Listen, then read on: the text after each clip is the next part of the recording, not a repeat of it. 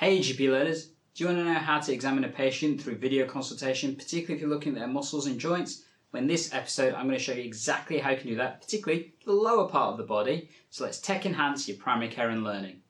If this is the first time I'm meeting, I'm Dr. Gandalf, the GP learner, where I look at supporting you, technology enhanced primary care and learning. So in this episode, I'm going to give you my tips and tricks of how to examine various different joints of the body, particularly on the lower half, and show you how you can make this process easy for you and your patients. Make sure you subscribe, love it if you do, but let's get straight into it, shall we?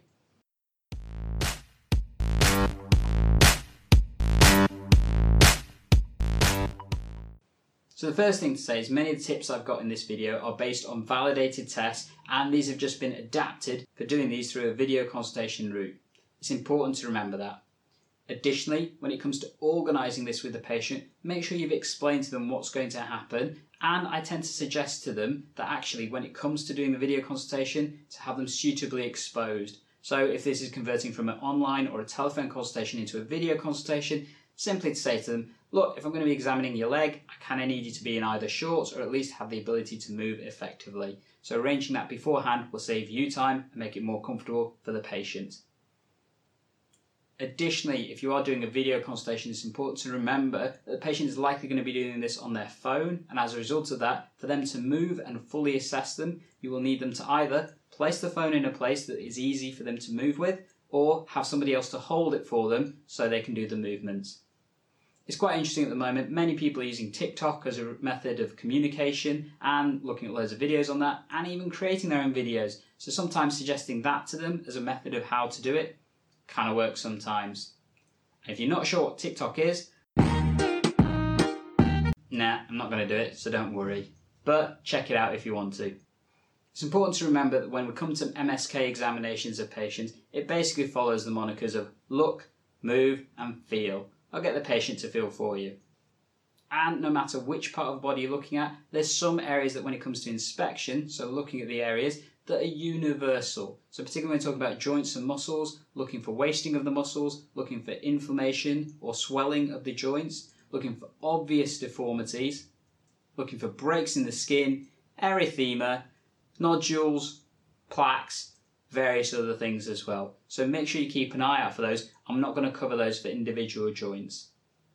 First up, we're going to start with the spine. So I have actually covered the neck in one of our earlier videos that shows you how to do the upper part of the body. So I'm not going to cover that in this episode. But if you want to check that out, there's a link to it probably coming up right here. Or it's definitely in the show notes if you want to have a look at that. One of the main benefits I've got of doing a video consultation about back pain is that I can get the patient to show me exactly where the back pain is coming from. This is invaluable. Trying to get them to do this through online consultation or through a telephone consultation, sometimes it just doesn't have the richness of the information that you need to make an effective clinical assessment. And specifically being able to see the patient and actually seeing them do the movements to get you into place to see where they're in pain actually can be really useful and valuable. Additionally, you can easily ask them to show you their range of movement. So whether it comes down to things like flexion of the spine, extension, and lateral flexion, as well as rotation. And worth checking them for things like thoracic problems as well. So the best way to do that is to get the patient to sit down. So I'm going to show you right now. As the patient sit down, hands on their shoulders, and simply turn, but keeping their legs straight, and do the same the other way. Clearly, if that elicits pain, then it's suggestive that there may be thoracic vertebrae problems that's causing the issue. Now, many concerns when it comes to back pain is about things like sciatica and particularly nerve root compression. So can you do those kind of tests through a video consultation? Well, I'm not sure, if I'm being honest. There are clearly validated tests, but trying to explain this to the patient to do without you there present sometimes can be quite challenging, as many of these also require the clinician to hyperextend parts of the body in order to make it effective. However, there are certain manoeuvres you can ask the patient to do that may give you information about their capabilities from certain nerve groups. So for example, you can ask the patient to squat, like this. And if they can do that, it probably suggests that L3, L4 is okay. You can ask them to stand on their heels, like that. And that will suggest that L4 and L5 is probably okay. And then you can ask them to stand on their tiptoes, which would suggest their L5 and S1 is probably okay if they can do that. Additionally, if they are complaining of pain down one particular leg, one thing I ask the patient to often do is to stand on the affected leg and see if they can actually bear the weight. If they can, that's relatively reassuring for me. Clearly, this you have to base in the symptoms that they're presenting with. Another part is about asking about S2 sensation. It's a bit easier to show patients if you're asking about specific parts of the body that may or may not be numb. One of the benefits of being able to see the patient is that you can do a gait analysis. So that's checking for things like obviously Trendelenburg, waddling gaits or antalgic gaits, and various other parts, watching them how they do heel strikes, lift their legs, etc. So definitely take advantage of that, because that can help you narrow down where you need to focus your potential examination if it's a general leg pain, for example. Next up, we're moving to the hip. So again, asking the patient first to show you where the pain is coming from can be really valuable information. Often I have patients concerned it's their hip joint that's the problem, and yet they're pointing to the side. And the really useful thing with that is patient education, because obviously the hip joint is here, not here. Hip pain, however, can be felt in various other places. And that's what then leads on to things like range of movement checks. So for example, looking at flexion of the hip, extension of the hip, abduction, adduction, and rotation. Well, worthwhile asking the patient to hold on to something as they do it, and then simply flex at the knee, and then internally rotate and externally rotate. And yes, I've got awful hip external rotation, as you can probably tell. But getting the patient to show you how well they can do those movements can give you useful information if you're looking at assessing them through a video consultation or telemedicine route. But can you do any of the hip tests through a video consultation route?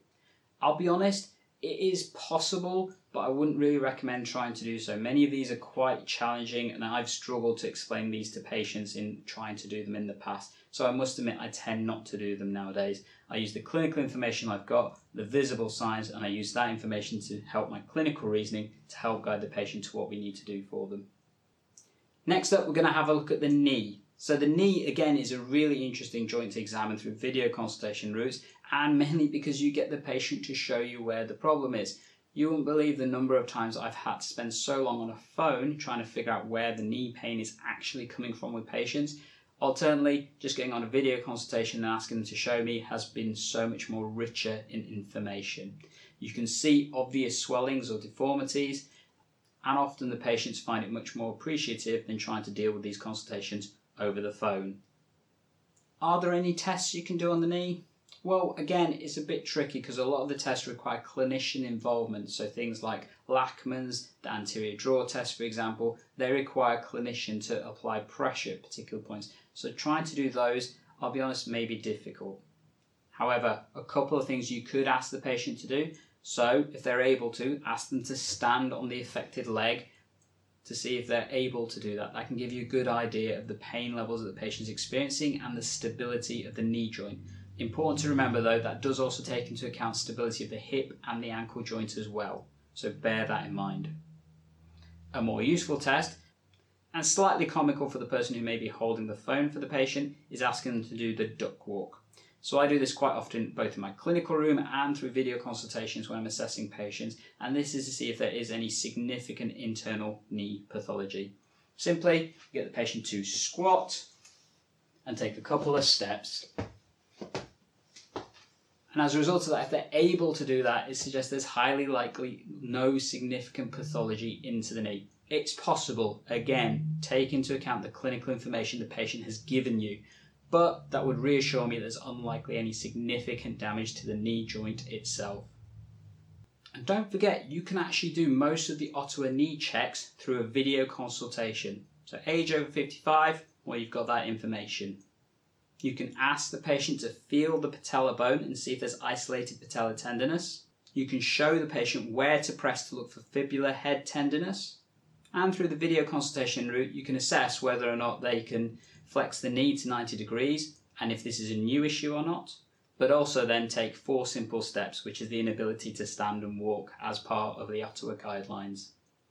And based on that information, you can assess whether or not this patient may need an X-ray or not by the Ottawa guidance.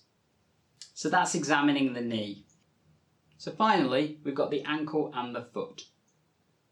A quick little test that you can do is the Simmons draw test, and this is trying to isolate if this patient has either tendon issues or if it's joint issues with the ankle, and particularly if you're concerned about a rupture in the tendon itself.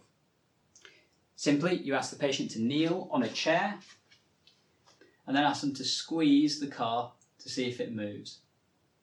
I tend to recommend that somebody else does this for the patient and show me as they're doing it with the phone so I can see if they've done it appropriately, and then also to see the reaction of the ankle itself.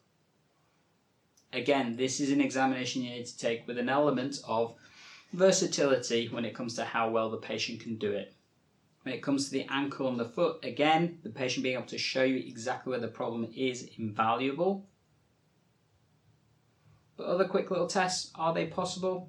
Well, there is one that I tend to find quite useful, and this is looking at stability issues within the ankle ligaments. And that's simply to ask the patient to stand on the affected leg, and they may need to use something to keep them stable as they do this, and then simply bend the knee, and then seeing how long they can do that without any support. As you can see, I'm not lasting very long. Fortunately, I've got issues with my ankle tendons, so as a result of that, I don't have the greatest stability. A new issue like that with a patient, or a significant one, may require further support and at the very least potentially a physiotherapy assessment. Additionally, the Ottawa guidelines for the ankle can also be easily assessed through a video consultation, because you can actually ask the patient to palpate in the areas where you would normally check for. So that's the posterior 6 centimetres of either the medial or the lateral malleolar region, and then assessing that with their inability to walk after the injury or for a short while afterwards, and that's typically 4 steps. And if you're looking at the foot region, showing them where to press to elicit if there's pain either at the navicular or the base of the 5th metatarsal. Again, with that instability issue of walking, if they're a factor, then that may suggest that they require an X-ray in order to assess their joint more effectively.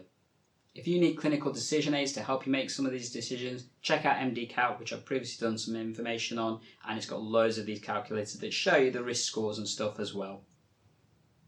And that is how you examine the lower limb joints and muscles through video consultation. So EGP learners, I hope you found that useful review of how to do various different types of examinations, particularly the lower part of the body, through a telemedicine or video consultation route. If you do have any comments or questions, feel free to contact me on whichever platform you prefer. I'm available on all of them. Definitely subscribe. Make sure you leave a review as well. I love to read them. And if you want to leave a comment about your favourite part of this, definitely let me know. Especially if you've got some extra tips that I've missed out. Would love to include those in a later video. And as always, at EGP Learning, we're here to help save you and your patients time by tech enhancing your primary care and learning. And I'll catch you in the next episode.